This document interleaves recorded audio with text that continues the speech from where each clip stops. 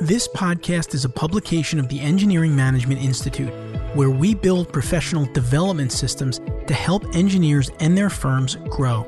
You can now download our recently published AE Industry Trends Report, which contains answers to the following questions. How long will the Great Resignation last? Are firms still allowing remote work, and how is it affecting their productivity? How are successful firms using data to create people-centric cultures? You can find answers to these questions and more in our latest report, which you can download at engineeringmanagementinstitute.org.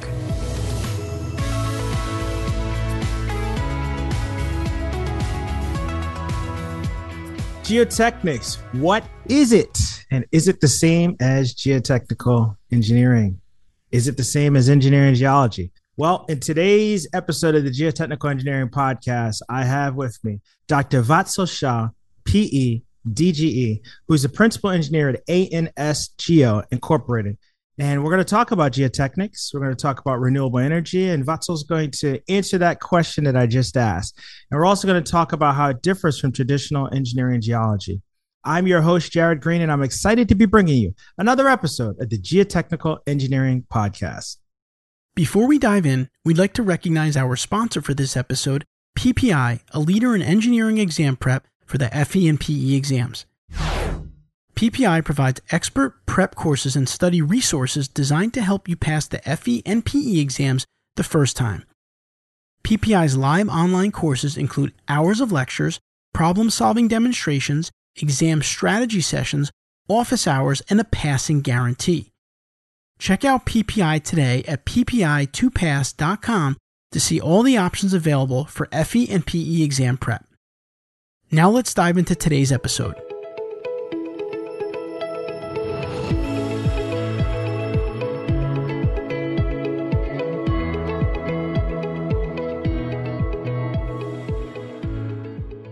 All right, welcome to the show. Vatsal, how are you doing? I'm doing good, Jared. How you doing today? Doing well. I've been looking forward to this conversation. So glad you could carve out some time to be here with us. All right, great. Well, if you could tell our listeners a little bit more about yourself, what is it you do on a daily basis at ANS Geo? So my name is Vatsal Shah. I'm a principal engineer at ANS Geo. ANS Geo is a second-generation family-owned firm. My background is geotechnics, although I went to school for a civil engineering degree. I specialize in geotechnics for the last 13 years or so of my career. Any given day, I'm doing a lot of different things. Some days I'm doing business development. Some days I'm doing technical review. Some days I'm actually out in the field myself and looking at some sites that have some challenges to them, which is part of being a geotechnical engineer. But I think most days my favorite part of the work that I do is just being a leader and being a mentor. And how did you decide that you want to be an engineer, and what led you to geotechnics? I think I mentioned earlier that it's a second generation family owned firm. So engineering has kind of been in my blood. I've been doing engineering work since I was 12 or 13. I was working on sieve analyses when I was 14 years old through high school, working through summers and winters, just learning it through my dad's work. And over time, I really just enjoyed, how engineering was really important to our everyday society. I got to go out there and see compaction testing being done when I was in high school. And then 2 months later, the road was opened. I got to see pile driving oversight again when I was in the first couple of years of college.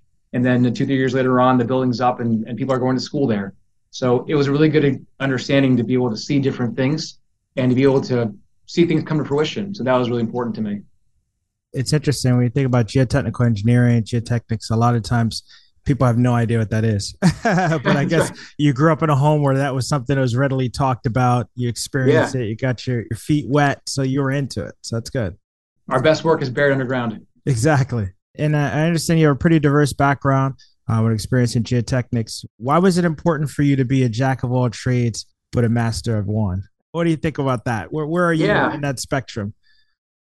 So I've been doing geotechnics now for 13 or 14 years. At my prior engagement, I did a lot of different things. I did everything from tunnels, water wastewater facilities, oil and gas facilities, ports and coasts, you name it, kind of across the board. I didn't get a chance to specialize in one very particular skill set, but I think it was really helpful for me to see different types of work because we all learn things like effective stress and total stress and drawdown in school, but being able to actually apply it and use it across different concepts really solidifies, how interconnected things are.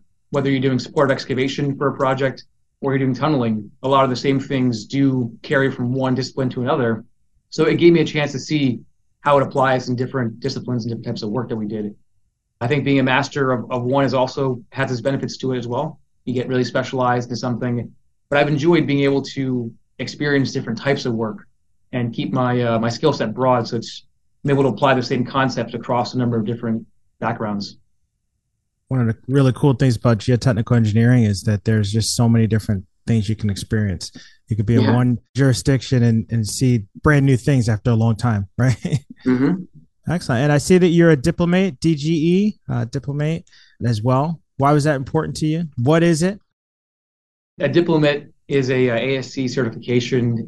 I'll say it's fairly new, even though it's been around for almost close to a decade, the program. And the DGE is basically to show to yourself, to show to clients around you, to your peers that you're really specialized and you've made a career out of your discipline of choice. So we're all civil engineers. That's what our degrees say. But for me, I took a lot of training and specialized experience in geotechnics. So it's important for those who are working alongside me, for our clients, for our public, to understand that I'm taking this as a commitment to my own career. The DGE helps to basically to showcase that you're really moving forward in a certain direction. The program's pretty rigorous too. As you know, Jared, you have one yourself. You're interviewed by your peers. You have a certain amount of training you have to go through. You have to have a certain skill set. So it helps to set a minimum bar, almost like your PE, of experience that you have, professionalism that you gain over time, but also that you have dedicated your life into this career. So that's really important to me, is just continue to grow and continue to showcase that this is a decision that I've made, and I continue to grow in that discipline.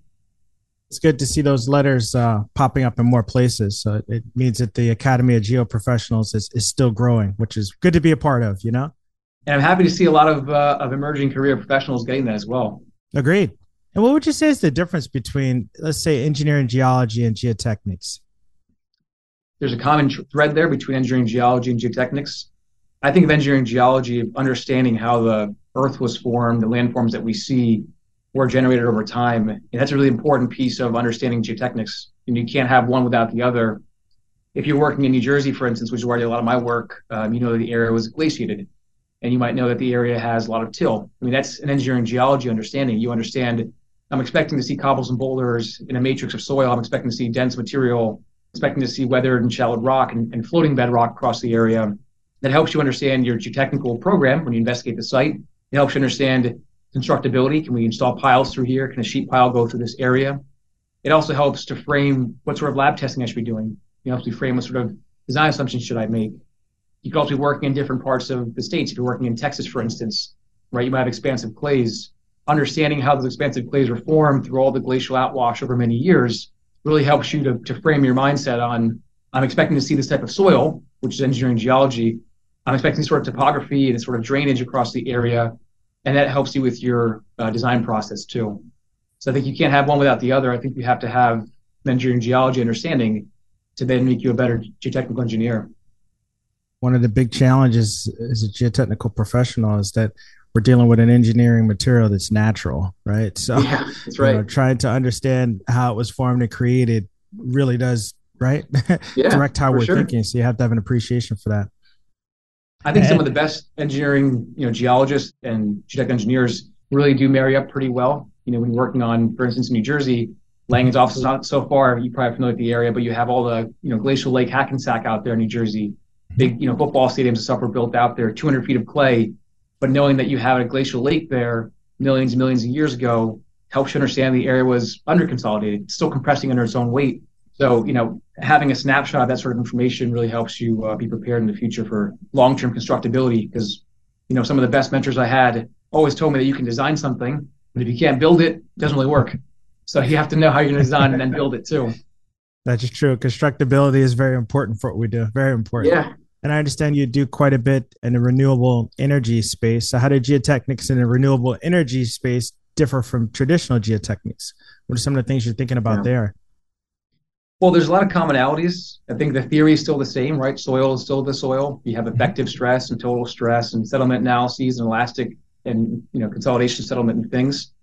It is a little more difficult to understand the scale of these sites. When I first got into geotechnics for renewable energy about 5 or 6 years ago, geotechnics was for small solar farms, for some wind farms. You're dealing with very remote locations.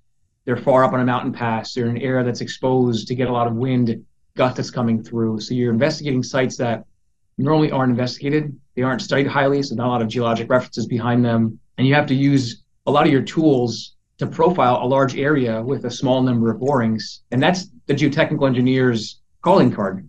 We use a 2-inch diameter borehole across a large site, and we have to then make interpretations or extrapolations and use our experience that we've gained over all the years of how material behaves to make good engineering judgment. So for a wind farm site that has a turbine located every couple hundred acres apart, one boring each location, trying to plan how a transmission line gets put across the area, miles and miles of transmission line, or how you put access roads through there. You're not putting pavement through, you're putting gravel. You have to compact it over multiple miles of area. You're really trying to deal with geotechnical challenges on a really big scale. When I worked previously on projects that were more local in suburban and urban areas, you have a smaller area. The access of getting drilling rig out there, getting your water out there for investigations is easy. When you work in renewables, you're working in the middle of a farm field, possibly in Oklahoma somewhere. Might be working in Arizona near the Grand Canyon. So you're dealing with different challenges, again, constructability, also with design, and then investigation. How do you investigate a 4,000-acre site with a very limited geotechnical budget? That's tough. And for those kind of projects, I mean, is there an RFP that's saying you need to do borings at this frequency? Is there a code you're following, or is this engineering judgment, or just wherever we can land a probe? How are you determining that for your explorations? I think there's always a balance between what the owner is looking for and what good engineering judgment is. I think renewable energy is still, I'll say it's newer in some of the realms of other types of work, between oil and gas and rail and transport. So the codes and standards haven't really been firmed up yet. So there's good rules of thumb. There's best practices that the folks who are working in this discipline are following. But you can get a wide variation between what an owner has that's a developed owner that may be doing this for 4 or 5 years, and their understanding of risk, how to mitigate risk, and then how that risk is translated to construction. They may have said, we want to spend a little more money on geotechnical engineering now. They get to construction and have this problem down the line. But you also have a few, younger developers and players who might say, well, we want to spend the least amount of money to get this project forward. We're not sure we're going to build it yet. And then dealing with the risk down the line in construction. So there really isn't a lot of standard for it yet. There's a certain rule of thumb that we use. We've been doing it now for several years. We've done, 18 or 20 gigawatts worth of work over the last year. So it's been learning with different clients, but you do have to use engineering judgment quite a bit. And for those larger sites, like when you're completing geotechnical exploration for a site that's called, let's say, several thousands of acres large, I mean, what are some of the things that are coming to mind there? Borings is our workhorse, right? But if you're looking at soil borings alone, again, it's a 2-inch diameter hole over a 4,000-acre site. Even if you put, 1,000 borings across the area, you've only profiled a 100% of that site. So you are looking to figure out how can we get some more information using a limited program. So you might throw in some test pits, another tool in our toolbox. Soil boring tells us relative density and stiffness and what the soil profile looks like. But a test pit tells us constructability. Can we install a trench to this area? Can we install cables? Can we put a foundation down? How does the bigger picture look? If you're trying to put down a wind turbine facility that's 12 or 15 feet deep, the soil borings can give you the information that you need for relative density and all of your elastic settlement analysis and bearing capacity analyses. But you're not really able to see, well, how can we actually construct this site? If you have rock at 2 and 3, 4 feet below grade, is that weathered rock in the soil boring? Did I hit a cobble or boulder along the way? Can I trench if I actually need to? So you have to figure out a way to use a lot of different pieces in your toolbox, whether it's field investigation using soil borings or test pits. Sometimes renewable energy has pull-out testing and plate load testing to optimize designs. A lot of these projects are built with a lot of optimization to them. They want to save a couple inches of stone for pavement analysis because it's not just a parking lot full of stone. It's 3 miles of a road to get to a turbine. 2 inches of stone really means thousands of truckloads across the entire site there. So you're talking about big dollars that are spent along the way. So I think it's really important as you go through the process to use all the different tools you have in your toolbox between plate load test pits, dynamic cone penetrometer, static cone penetrometer. And through experience, you basically get a chance to understand which is the best for what type of environment you're in. I'm pretty sure there's quite a bit of coordination that has to happen with just site clearing as well, especially if you're in farm fields. And how does it relate to harvest? How are you getting in? How are you getting out? So there's probably quite a bit that you're thinking about. That's right. Harvest is a very difficult time. I can tell you we've buried a few drill rigs after a couple of rainy seasons, after harvest has been done. We've lost some drill rigs and had corn stuck in tailpipes, going through crop fields trying to get investigations done. There's also a very fine line. I mean, you're working in places like you mentioned harvesting. Those crops have a cost to them. So you might be balancing out, should we actually go through and do our work in the beginning of the summertime, or should we wait until the late winter time when the harvest is gone and we're not damaging those crops and having a payment for it? As an engineer, I never expected to be involved in conversations with farmers on how much would corn cost if we were to mow through their field. But it all does, help you as a consultant, as an engineer. You're dealing with not just other engineers, dealing with stakeholders and clients and developers. You have to communicate good engineering to them and say, hey, if we go out there and do it this month, we may spend $15,000 trying to clear crops down. We may want to wait and use that budget for another type of investigation work, reallocate that budget somewhere else. It's being a good shepherd and being a good partner to help them plan good engineering programs. When you think about traditional geotechnical education, do you think that it allows emerging geotechnical engineers to be ready for a career that supports renewable energy? Is this something we're learning in school, or are we learning it more in the field? I mean, what are your thoughts there? The civil engineering curriculum and the geotechnical curriculum is pretty good at teaching us the basics. You're still dealing with bearing capacity, you're still dealing with settlements, you're still dealing with pavement analysis and those sort of things, and site investigations. I think it's on a much larger scale. We get exposed to most typical situations, the geology that we're working in. So if I was, raised and trained in New Jersey, I'm used to New Jersey's geology. As a New Jersey engineer for many, many years, I never worked in expansive plays in Texas and Denver. I hadn't worked in gypsum type soils in New Mexico. I hadn't worked in seismic material out in California. So I think the education is certainly there. I'm a proponent of master's degrees and ongoing learning, but also ongoing learning throughout your normal process. So I think the education is there. I think any geotechnical engineer or aspiring geotechnical engineer and geologist can easily use the skills that they have and leverage that into renewable industry. There's a little bit more to be had too. When you're dealing with wind turbines that are basically big rocking materials that are going back and forth. I've seen bearing capacity in a static situation, but now you're dealing with one-way eccentricity and two-way eccentricity. You're dealing with different moments along the turbine. So dynamic soil properties are things that I wasn't really trained with in school through my undergrad or through my graduate program. So had to learn that along the way. But as an industry, even renewable energy, there's just a wealth of information around. ASC has some good guidance around. DNV has some guidance around that people can look at. So geotech engineers are great at learning new things. Mm-hmm. We're dealing with material that always changes, so we're always calibrating our mind and learning new things. So I think that the program is definitely there. If you want to go into a field where you just stop learning, this is not the place, because you just continue to learn. I'm sure you've seen the same thing. You talk to your mentors. It's like they're still learning. It never stops. And I know you're active in a number of different areas, and as an adjunct professor at 2 universities, as a practicing professional and as a researcher. So what drives you to be active in all these different career paths, especially at the same time? I really enjoy having my foot in all 3 different things. The best way to learn is to teach. So I really enjoy teaching. I've been teaching at NGIT, which is my alma mater, for almost 7 years now. I taught at NYU for about 2 years as well. And I have been active in a lot of different associations, including ASCE and National Society of Professional Engineers. You just meet a lot of different people. And it's great to understand, because as an engineer, I mentioned earlier, you're not just technical. You're working with a lot of different stakeholders. You're taking a lot of opinions into consideration. You have to understand what theory is available, understand what's constructible, understand what can be designed. And I think the nexus of all 3 of those things really helps to create a good engineer. So for any person listening to the podcast who has an opportunity to continue, volunteering and being involved in ASCE or Geo Institute, being involved in a committee, being involved in any of these processes, it helps to expose you with other people who are in the same industry. So you're learning, you're bouncing ideas off of them. You have a chance to give back and teach a little bit, and you hear feedback on what you know. Someone might correct you and say, hey, actually, I have a different reference for this. You should take a look at this.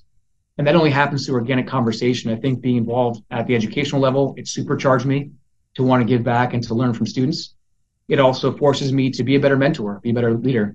Now that I'm basically trying to manage a new firm and a new company, it's forcing me to be in tune with, well, how do the current students, young professionals come out? How are they learning? What's their way of learning? What's important to them? And how do we support them in that growth so we can transfer knowledge? Because my way of communicating to somebody else who's my generation could be different than the next generation behind them. So it helped keep me in the loop of how we can continue creating good, robust programs for training along the way. Before we take our break, final piece of advice you want to share with the geotechnical engineers out there? Never underestimate the benefit of field work. I still go out in the field quite often myself. As much as I hate my inbox piling up, I'm sure you do the same way, Jared. It's just fun to get out there. It's fun to see some piles go in the ground. It's fun to see a sinkhole open up and be remediated. But nowadays, I usually grab a younger engineer with me or a geologist and say, hey, come along with me. let's just go through on the car ride there, you get to talk about the work. When you're there in person, just talking through how you think through things is really important. And whether it's a senior person like myself, working through and talking through, here's what I'm thinking, here's what I'm seeing, opening that dialogue up, even if you're a young engineer or younger geotechnical engineer, and you're talking to your senior staff on site saying, hey, here's what I'm seeing, what are you seeing in return? That sort of dialogue really helps to create that organic training. So I'd say for all the engineers listening to this podcast, don't forget the field work. I know the office is nice and warm sometimes, especially during winter time, but there's just so much to be learned. There's so much to be trained and knowledge shared. Get back out in the field. Excellent. Get back out there in the field. You're absolutely right. Well, thank you so much. We're going to take a break and we're going to come right back and close this one out on Vatsal and our Career Factor Safety In segment. Stick around.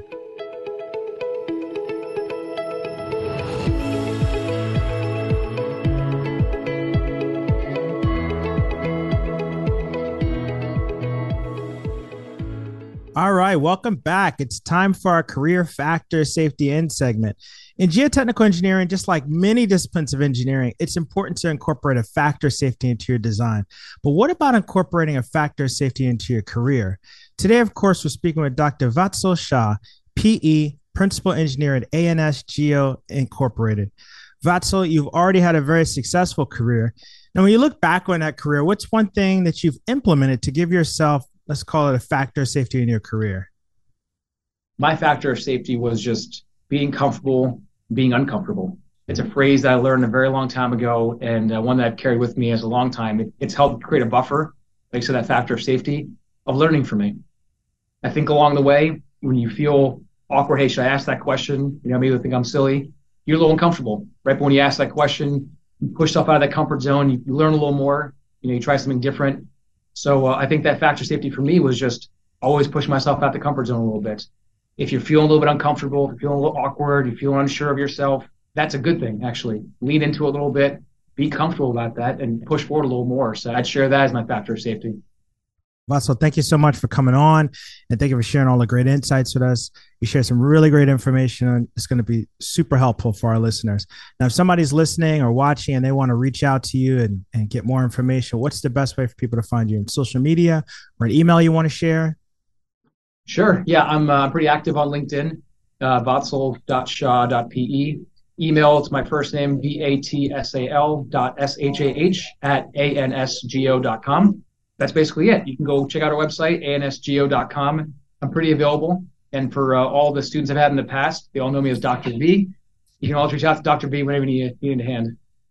Thank you so much. We'll make sure to get that in the show notes. This is great. Thanks for having me, Jared.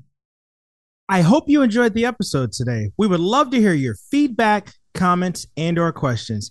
Please feel free to go to geotechnicalengineeringpodcast.com, where you'll find a summary of the key points discussed in today's episode, that being episode 65, as well as links to any of the resources, websites, and books mentioned during this episode. Until next time, I wish you the very best in all of your geotechnical engineering endeavors. Peace. Thank you for listening, and don't forget to download the latest version of our AE Industry Trends Report to get answers to the questions that you want to ask your staff, but you may be afraid to do so. How long will the Great Resignation last? How long should you allow employees to work remotely? And how are successful firms using data to grow sustainably for the long term? You can learn the answers to these questions and more by downloading the report at engineeringmanagementinstitute.org.